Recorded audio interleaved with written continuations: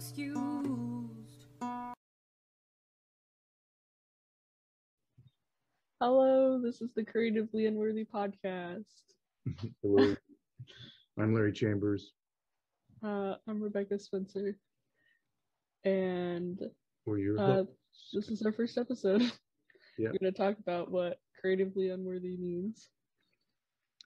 And how that affects you as an artist, because it's kind of who we're talking to is the creatively unworthy. And what that really means is if you're not making millions of dollars, if you're not working for a Wall Street firm, if you're not in academia headed for a PhD, if you don't own a $3 million mansion, have a beautiful husband or a beautiful new wife, with large breasts, by the way, for the older American males. Oh, we might get demonetized for that.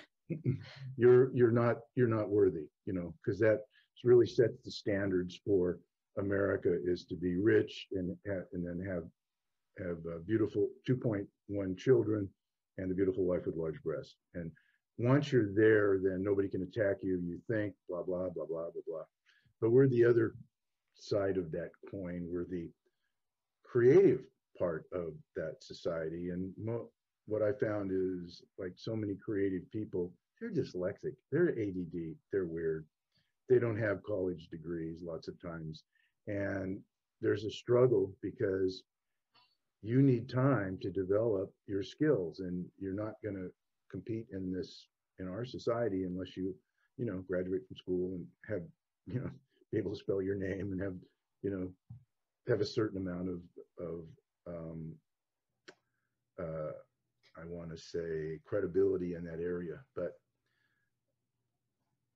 it's how you get there. So part of this, I believe, my why kind of in doing this is to answer the problem. And the problem is really, you need time to develop your talent. You need emotional support to get through difficult periods, and you need a pathway and a vocabulary that speaks to you. So that's kind of what this is about. So I guess we could start by Rebecca telling us your ADD or your story about being ADD in school. You're in school now. Yeah. Obviously graduated a long time ago. Yeah. I also wanted to say, I think I find it interesting that our dynamic is you're already a practiced artist and you've been through a whole bunch, and I'm like just starting out and getting into Yeah, and that's how this thing really came about. Was you're my eye doctor's daughter, and I'd sent him something, or we all had lunch one day, and I listened to you and I thought, wow. And he told me that you were dyslexic and stuff, and you had the story, and I said, why don't you send me like volumes of this story, and I'm like, oh my God. I'm so sorry about that. I feel like I was always spamming your inbox. That is what I'm talking about. You're unworthy, the creatively unworthy. We do not feel that we're worthy to have anybody review our stuff or, oh my God, say that it's good. I can remember almost to the day in third grade, and this was back in the 50s, and I did this drawing and entered this contest. It was in San Francisco, so there was a lot of grammar schools, and I won, and it was on television, and it was this picture, and back in the day, the teacher would wheeled in this television set, black and white, hook it up, and there was my picture, and I remember the smartest girl in the school, her name was Barbara Bunn. She became my nemesis in grammar school. Of course. And of course, she turned to me and said, artists are all gay. They don't make any money. No. And I was like, oh, I didn't know that. Thanks for the encouragement, because she was the one that got all the accolades. She could read at a sixth grade level when she was in the fourth grade. She was just like this amazing. And because she was so good, she became the teacher's pet and the spy. And she would the spy. I love that. Yeah. That's so true, because so kids true. do. And she would come around and go, why are you so dumb? How come you can't, I couldn't even read at the fourth grade level. I mean, I was reading at if they had a minus second grade level or something, I was probably there. But nobody knew what dyslexic was. They had no concept that being dyslexic was actually one of the more smarter kids in the school. Like, to more smarter. More smarter. Yeah. Okay. That's perfect. That's perfect. More smarter. I'm more smarter than a lot of people. But what happens? Watch all the comments are gonna comment on that, but well, I feel like we should mention like Larry's like real smart. He's real smart. Yeah. I've got a bunch of degrees and all that kind of. A bunch of degrees under his belt. He's written things like yeah, 50 books, published books. But stuff. I know that's perfect. I feel like that goes to show it's not exactly how you talk or how you read. It's, I don't know, like skill and intelligence. Is it just measured by just those little things like a lot of people think they are? Well, and that's really what started me on this quest like 20 years ago. I wanted to find out why I am this way. And I found out, I was dyslexic. I took the Woodcock's battery of tests and found out I was also really off the scales in conceptual understanding and all these other matrix that are not measured in school, but that this particular test measures it. And I also decided to dig into what is dyslexia and and ADD, because I was that way too, real fidgety in the back of the class. Yeah. And I found that we need to have visual word when we're little kids, back 4th, 3rd grade. There's a list of 255 non-visual words, and they're all like and, the, but, there. I still have to think about when I write there. Is it they are, or they're over there, or is it that belongs to them? Yeah. I have to stop. Here. Yeah, and I still have to go A, B, C, D, E, F, G. Oh yeah, okay. Oh my God. No, I do, and yet. No, I do too. I do terrible. too. That's this. And reading would be like this for me, with Barbara Bunn standing, and we called her the spelling police. I would. Oh, I bet she was. Have to read out loud, and what you would find yourself doing is trying to go down the little primer to find a visual word, and then your mind would put it together. So in reality, our type of thinking is high speed. We're high speed visual thinkers, and so I didn't understand what that meant, and really dug into it to find out more. And that's what kind of the things that we're going to cover in this podcast is how here's the bottom line in all this. I found also through now almost 20 years of having this great therapist that I worked with over the years, that my mind was working perfectly. My mind is working perfect when I was in school, and I would get frozen on something, or I would, like couldn't spell something, and then I would be almost like in a frozen state, like that. Yeah. Like it's not a disability, it's like your body's natural response. Yeah, and different sorts of things. And if you go back far enough, you find that ability was part of our survival, fight or flight. Like, this is dangerous. So for me, school was dangerous. Dangerous, like it was embarrassing, therefore it was dangerous. I'd be made fun, Yeah. I can't. For like a kid, like that's your biggest worry is being embarrassed. And so here's the true story. In the 3rd grade, I got called to the nurse's office, and I took a bunch of these tests, and I didn't know why, and I didn't know there was anything wrong or anything like that. And she said, and then the teacher came in, and they had a big discussion. And of course, Barbara Bunn found out about it. How she knew, I had no idea, but that I was going to be held back. This is the kiss of death. When you're in the 3rd grade and couldn't understand why was I being held back. Back in those days, we had, in the 50s, we had kids that were called retarded that were in our class. We had two kids that were retarded. They didn't have distinctions about that back then. It was a place for them to sit. They got promoted to the 4th grade, and I was going to be held back. And so what did that mean to me? Stupid. I was dumber than a retarded kid. That was my belief system at the time. But the other problem was, back then, I had a girlfriend. I was like kind of cute, I guess, and as a little kid, Oh, in third grade. third grade, and I Pretty. had the best looking girlfriend Mm. then, which all it meant was that I wrote her name on the board, on something, Yeah. and she saw it, and it was like And that. went, ooh. Yeah, Oh my and God. there was no way that I was going to be. I realized that no fourth grader, because she would get promoted to fourth grade, would be seen with the third grade kid that was dumber than a retard. No. So I decided, but I was supposed to take home a note to my mother. Luckily, she never read any of that stuff or took too much interest in my school. And I took the note home, and it was the first forgery I ever did. I got her checkbook, so she wrote, "Mrs. Chambers," I signed it, "Do not hold back." I wrote, in her handwriting. And I took the note back. It was my first delve into the criminal world. And Oh my gosh. I got promoted. Did the police ever find out about that? And I hate to put this out there because it could, undo everything that I've done. Yeah. They might make you go back and do the third grade again. I hate They'll that. hear it. Here's another thing that they don't tell you when you're dyslexic.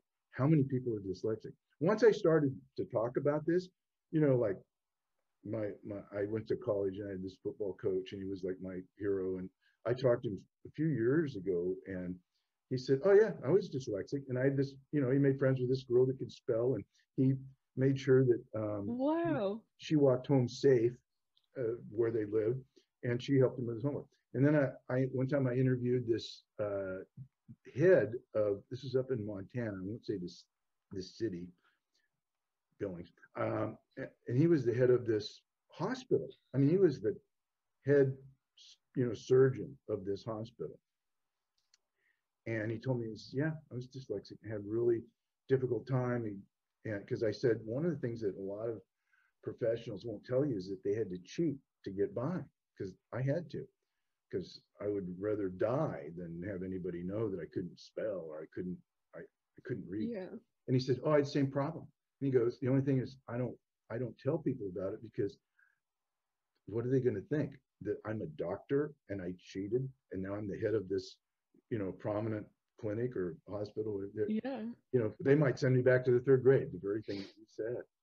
So these are issues that, as an adult, as somebody, I'm like now 73, ouch, and I've gone through all these years of a number of years of hiding, covering that up, and actually driven to be smart, driven to be thought of as smart. Because if I get all the accolades, if I get a master's degree, if I get all of this stuff, if I have a great job, if I'm making a ton of money, no one will dare question me. "Hey, are you kind of a dumb guy?" They're not going to like look at my grade, the grade. Yeah. They're not gonna look at all the books you've written and be like, Those are "Oh all just, wow, yeah, that guy must be a doofus," or yeah. They're not allowed to think that because I've entered into the world of academia's sacred grounds. The writer, yeah. um, and just to show you, I just put this in a paper that I was working on about the most. Let me see if I can find it and read it to you. But it's like the most prominent.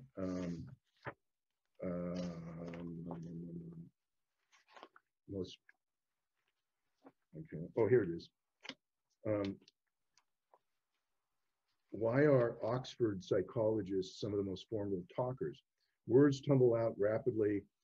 Sometimes, see, I have a hard time reading this. Syntactically correct. Oh my God, you have a hard time reading this? Yeah. Their emphasis on grammatical correct speech patterns is so extreme. The tone of their voice has the hallmark of an Oxford professor. But the bottom line is they emphasize speaking because of the academic fear that committing anything to print could be objectively judged. So they'd rather not do it. So that's the big fear that the academics have. And I love that too. It's so like, and there's one of the things that we'll do is I've defined all of these things that have helped me, which I want to help you in your future. And anybody listening. Well, you, when I say you, it's correct. Yeah. I'm very smart. And so I'm going to use words like hunter farmer, convergent divergent thinkers, and those things, and especially hunter farmer, because that's a shorthand for those of us that are creatively unworthy that we get to use. We should explain those terms though, Okay. for anybody listening at home. A hunter is And not some gun-toting guy out in the fields, trying to kill deer or something. A hunter is hunter farmer. It's a metaphor to explain our type of brain. So we're the hunters. We're out. The creative hunter is, out. it'd be like the top of the class kid versus the guy if you dropped in the middle of the woods who would survive longer. Yeah, like that's perfect. Like some people just have that brain where they're more situational. Barbara Bunn would die in the jungle, and I thrived in the jungle. Actually, when I was actually in the Vietnam War, and I moved from the back of the class to the head of the class, and I actually got a combat promotion to sergeant. I went as a private to sergeant because of I knew things. My brain came alive. My hunter brain. I had intuition. I knew it was like I knew when the enemy, where they would be and how many there were, what was going to happen ahead of time. And so I walked point on a ranger team. I was a U.S. Army Ranger. And then, I come back to the States, and suddenly that kind of information isn't desired, or, the hunter brain isn't needed. I go into the university system surrounded by farmers, the farmer. So I call a farmer, and it sounds demeaning, but I don't mean farmer like some old guy milking cows. Like, there's nothing wrong with milking cows. I milk cows. Yeah. It's just like the mindset of somebody who can remember dates and like very good at reading, very good at academia, kind of. I like to think of it as somebody that's good at picking bugs off leaves. You can do it all day long. There's whole cultures of farmers. And when you think of it, one of the big ones is China, Vietnam. Any of these countries that has this intense need for conformity and for, this ability to sit for long periods of time without and not be distracted. You and I, it's very difficult for us to sit for long periods of time. As I get older, I can do it, but you know how hard that is, right? I'm sure the audience has noticed this conversation kind of just like scatters everywhere. I actually just heard that's what happens when two ADHD people get together. Audience. I just read this study, and it was about they did this test to a comparison of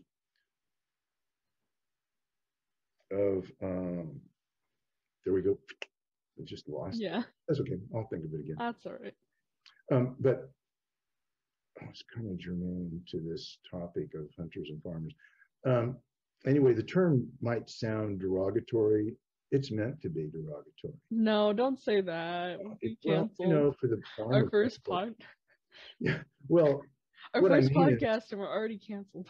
They have been my nemesis my whole life, and I haven't had. And they can attack me, but I'm not allowed to attack them. And I'm at the stage of life that fuck it, I don't really care. What are they going to do? Send me back to, dysfunctional school? But the farmers have been shaming us our whole lives. And what I mean by that, they're nice people, but they don't realize what they're doing. Most like school teachers, classic farmer.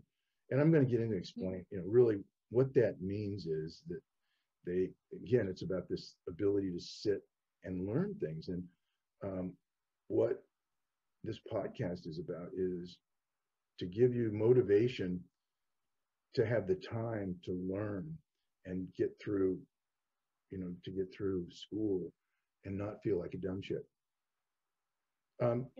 Several years ago, it was in 2009, I got invited to go back to Paterson, New Jersey, and I got to speak to 250 of the student body, 250 kids that had they were there because they lashed out. And then almost all of them were ADD and dyslexic. And just like if you go look in the criminal system and in jails, almost on prisons, almost everybody in there is ADD. Yeah. ADD. They lash Hyperactive out. with nowhere to go, all that energy. And they lash out. They don't have a governor on that. And so matter of fact, one of the kids, they told me one of the kids was absent because he had murdered somebody. It was like that, Patterson. Ooh, yeah, no. So I got up and. Is that an excused absence though? Is that okay? Oh, you're so. Yeah. Oh, that's the kind of humor I love. So I got up and I, here I'm like this old white guy, speaking to predominantly brown and black student body, and like I'm going to try to win them over. They've heard all of this, stuff before, blah, blah, blah, blah, blah. But do better in school, kids. Yeah, all that crap. And what I can remember when I hooked them was when I described being in the war and, seeing somebody dead and what that was like. And it was just like, they were like really intently listening because that had, they had experienced a lot of stuff like that a lot of white people never experienced in their lives. And so I related to them and they related to me.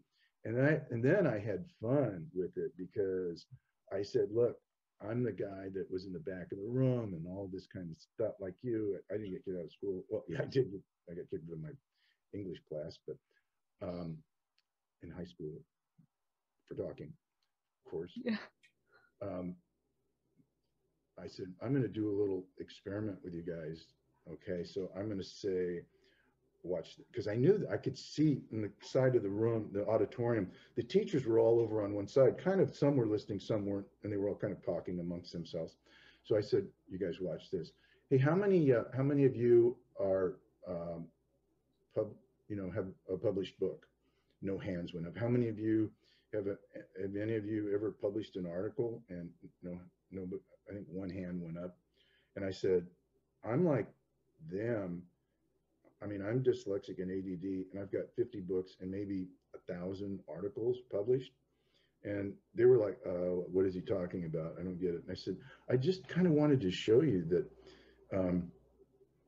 that your teachers aren't as smart as they think they are, because they hold up getting published as, and not that there's anything wrong with teachers. There's a lot of really, my son, teacher, there's nothing wrong. My special ed teacher was actually really awesome. I had to commend any of my teachers, even though being in special ed, I feel like is kind of inappropriate for. It is inappropriate. Just that term, special ed, that shames you.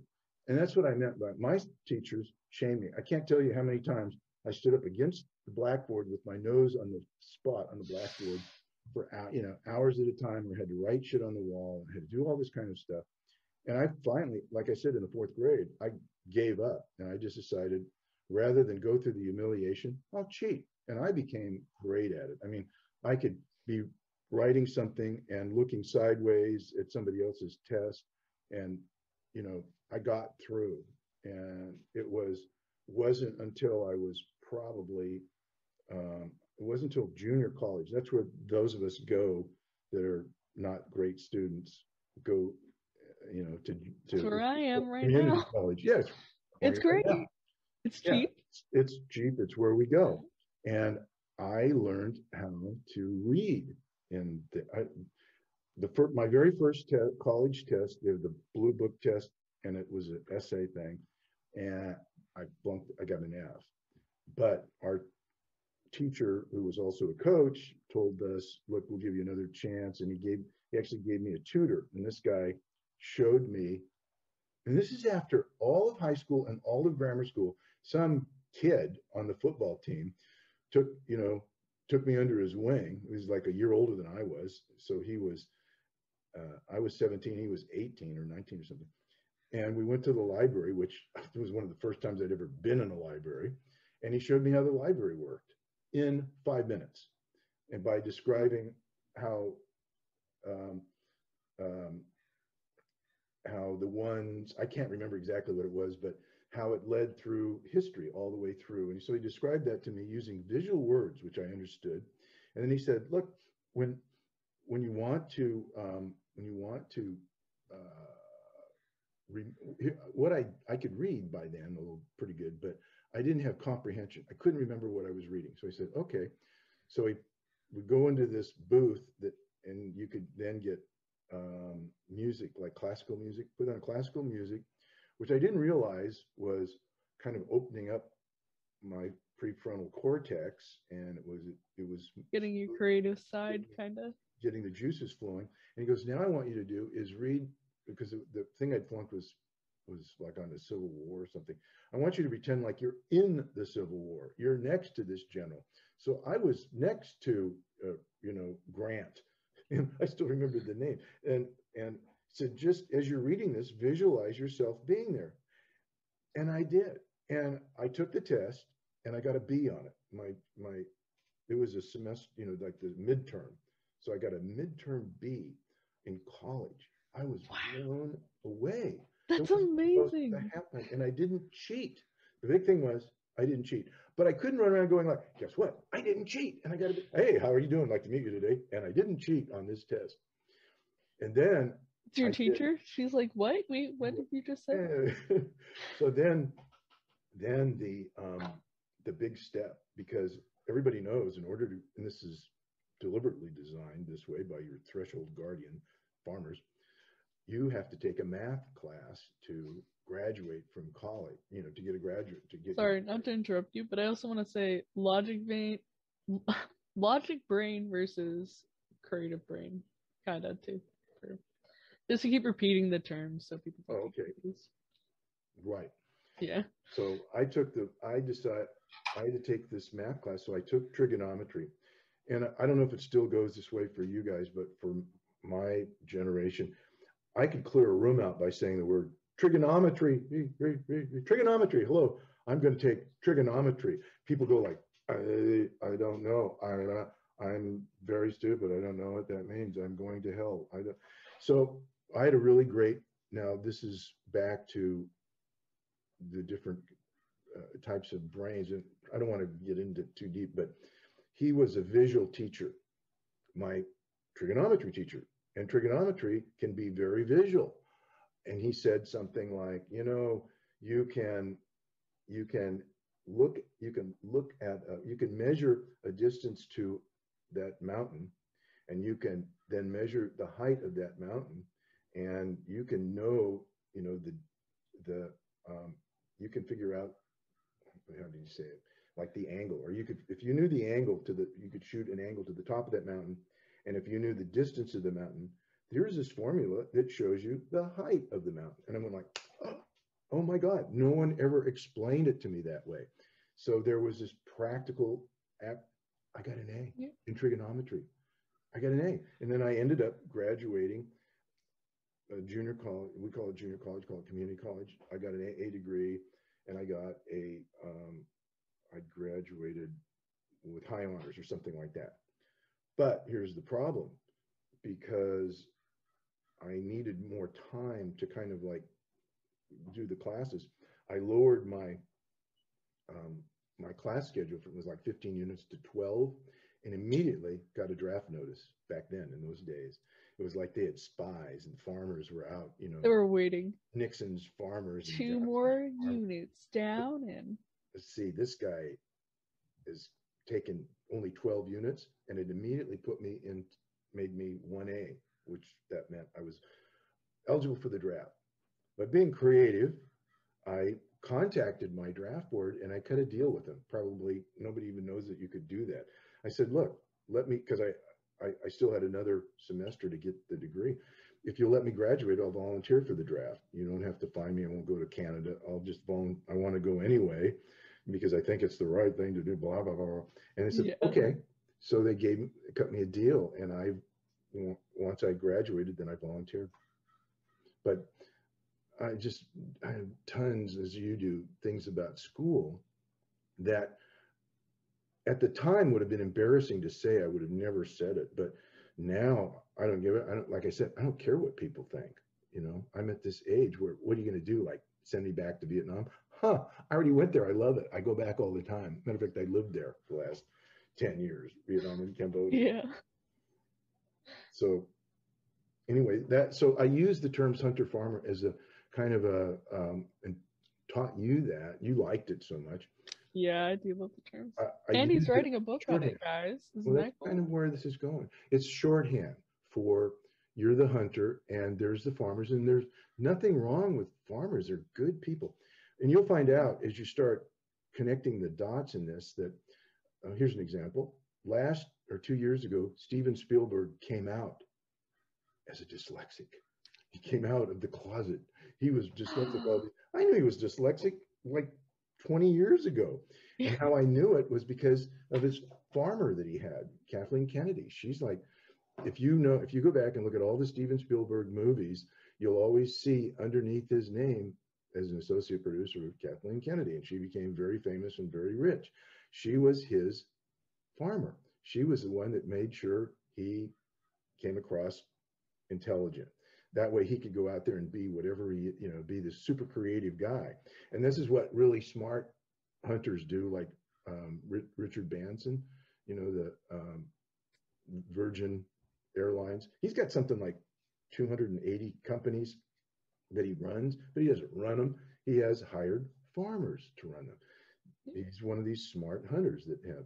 Now, a lot of farmers do not, they look at that term as derogatory, but I'm sorry. You could also say logic brain. So people don't. No, logic brain. We're gonna stick with yeah. farmers because I'm helping our imaginary listeners because it's our first podcast. Yes, our first responder imaginary listeners. Yes. And now, okay, here's another thing about hunters and farmers, and it's really simple way to understand them. Hunters need dopamine. They're dopamine deficient, and maybe at some date in the future they'll call dyslexia and ADD dopamine deficiency or something like that. That just means dopamine is what turns on your prefrontal cortex and allows you to think in the classical sense. When a lot of hunters, when they're kids like myself, when I would go to take an important test, I put the word important. Oh my God, this is the make or break test. And my mind would go blank and I would stare at a blank pages after page. I couldn't even read the words. My mind was working perfect. What it did was it fight or flight. It cut off the blood flow to the brain, and it went into the part of the brain that is the fight or flight. I can't remember what the name of that function is, but there's no memory in that part of the brain. So I'd look at these test questions, and I had no memory of anything because I was in fight or flight. I didn't know that. Nobody ever taught that. My great hunter, my great farmer teachers didn't know that either. It's just that matter of fact, I like to brag about my ACT test that I took, my college entrance exam, was so low they didn't even return it to me. It was like, what I believe is that they pinned it on the SAT wall, for the lowest scores ever received. I don't know, but the farm. Let's see, where's it going with that? So the farmers are dopamine surplus, and this really came clear to me. In other words, they don't need a lot of dopamine to stay focused and think clearly. This really became clear to me when I was in Vietnam, because most of us guys out in the jungle were hunters, and guys in the rear, not all, but a lot of the guys that were in the back, we called in the rear, like the officers and so forth, they were farmers. Well, one of these guys came into our unit, and he was this super smart guy, smarter than all of us combined. And he wanted to go out into, on alert team, on our ranger team. Yeah. And after a while, we took him with us. And there's even the, modern day rangers will tell this, nobody knows who's going to freak under the conditions of combat. But as an alert team, you're behind enemy lines. You're constantly surrounded by enemy soldiers. That's what you do. You're out there. You can get shot like at any time. Oh, at any second. Yeah. And this guy literally freaked out, and he ended up shooting one of our own guys in the head, and we got rid of him because he was overwhelmed by this. He had too much dopamine. For me, it was great. In the jungle, I was at home. I was like, yes, why didn't somebody tell me this before? I mean, except for the getting shot. I could just live out here. I could live out here. I love this. I'm at home. But for my farmer friends, it was like he went into shock. I mean, Yeah. and it was so obvious that. And it's not that he was stupid, he was brilliant, just like not in this way, not in this skill set. Not that was his skill set, and of course he was shamed for it, which is one of the only times a farmer would ever get shamed with something like that. Yeah. And we were promoted for having that ability. You know, and I became, like I said, a sergeant in 6 months. It takes 3 years to become a sergeant in the Army, and I got a battlefield promotion because of that. So those is an example of why I use it. You could even say it's kind of like the soldier mindset versus the scholar mindset. See, like if we were to go back 100 years, I bet that would be really useful, because everybody always had those armies from all the time, and now we're like kind of peaceful, where we don't have as many we don't have a bunch of standing armies everywhere. Well, and it's useful because back 100 years ago, like everybody would be like, wow, you're like you could defend our whole town. Yeah, and if you go back thousands of years, and the generals led the charge. The generals were hunters. The generals now are farmers. It's about getting promoted, and that's kind of one of the things that that was the downfall in like the Vietnam War. Is a lot of these guys were there to get in order to, we used to call it punch your ticket. They would have to do a tour in Vietnam, and then they would go from captain to major. They go back and they would lead the thing. So that was a great place for them to punch their ticket, where we were just like, we're out really in actually fighting the war over here, And as a sergeant in combat, I didn't really see a lot of officers. I mean, I saw them in helicopters and I saw them in the rear, but unless they were an infantry grunt officer, most were not around. The ones that were around were hunters. These guys were like, out there and could survive in anything. And you find a lot of them were also had been enlisted men that had rose to, had got promoted to the rank of officer. Anyway, not to dwell on that. So that's why I think that's a really good example, though. Oh, good. Yeah. So I use it as it's kind of a derogatory term that us hunters get to use, that most people aren't, they're too worried about, racial things and all that kind of, things like that, to worry about our stupid hunter farmer. Yeah. Are the poor disabled hunters who, because ADHD, what is it? It's a disorder, right? We're mentally handicapped, and dyslexia too. We're broken. And here's another an analogy that I like to use: as a bat has a disability. They're blind. They can't see. They have to fly at night. The bat is like, basically, if there was bat psychologists, they would try to teach the bat how to fly during the daylight hours. Yeah. So you just need to try harder.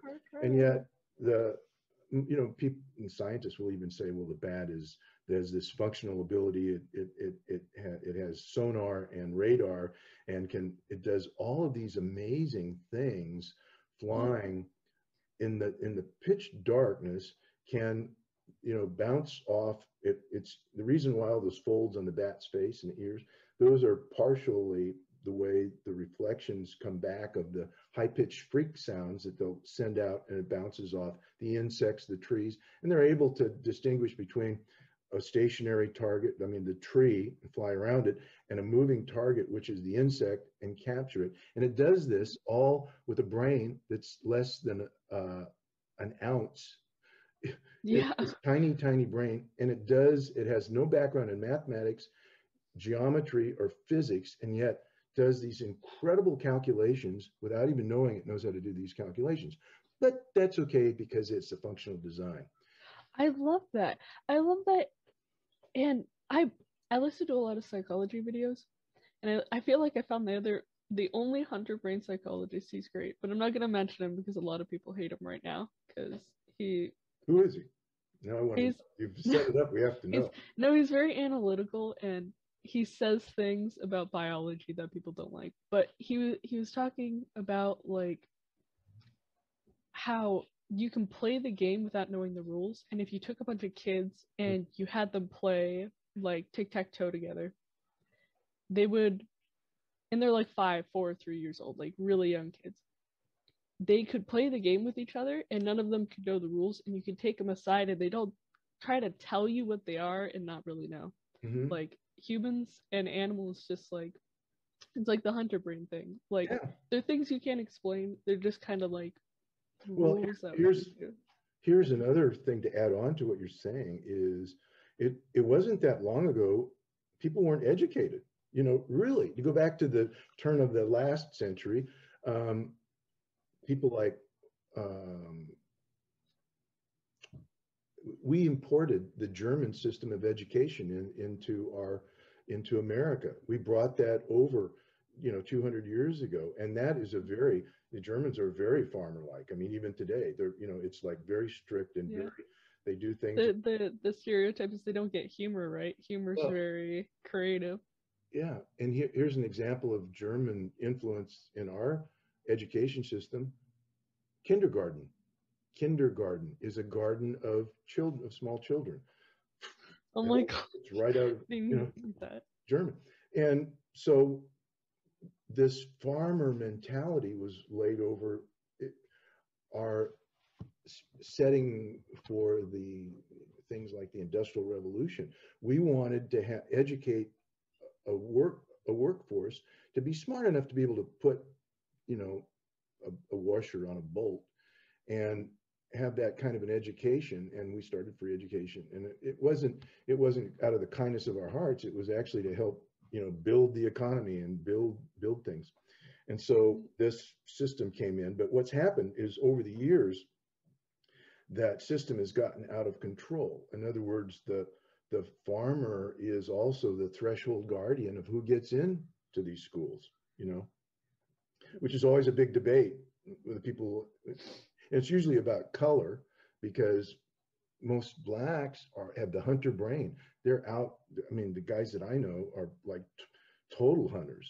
And I don't want to get into a whole, racist thing, but when that whole thing, Black Lives Matter, when Black Lives Matter came out, and I looked at it like Black lives have always mattered. I mean, there was never even, as a hunter, it's like, duh, of course they matter, And I live in a country, I've been living in Cambodia. Everybody's brown, I'm sorry, Mr. Old White guy, but the world is brown and black, and it's not. And there's really small little bits of it that are white, but that's another whole nother topic. Yeah, we But should back probably to, steer clear of racial issues, or you can't help it. You're going to get yeah, into it. They're there. And that's because race is, we all have a race, I think we're all the same. Anyway, yeah, back to the how the farmer threshold guardians are they're the gatekeepers of the universities. So if you're dyslexic, ADD, you're probably not going to get into those. You're not going to pass their tests. That's why I call them threshold guardians. And because of that, all of the graduates are going to be more onto the farmer brain type. And that is fine for, accounting and adding up everything and running big businesses, that farmer mentality. But it's not great when it comes to things like, how do you deal with race? How do you deal with those issues? Because they're coming from this either or kind of farmer mentality that is trying to, if you're on the left side, they're trying to make things over equal. If you're on the right, they're these conservatives that trying to cut whatever conservatives believe in. But there's an overabundance of this farmer thought pattern in government, in education, in politics, everything, in every part of society. And there's very little hunter brains that are allowed to get in. And, examples of it are guys that I mean, almost all of the entrepreneurs that everybody quotes, and they always find out they're dyslexic or something, dropped out of college.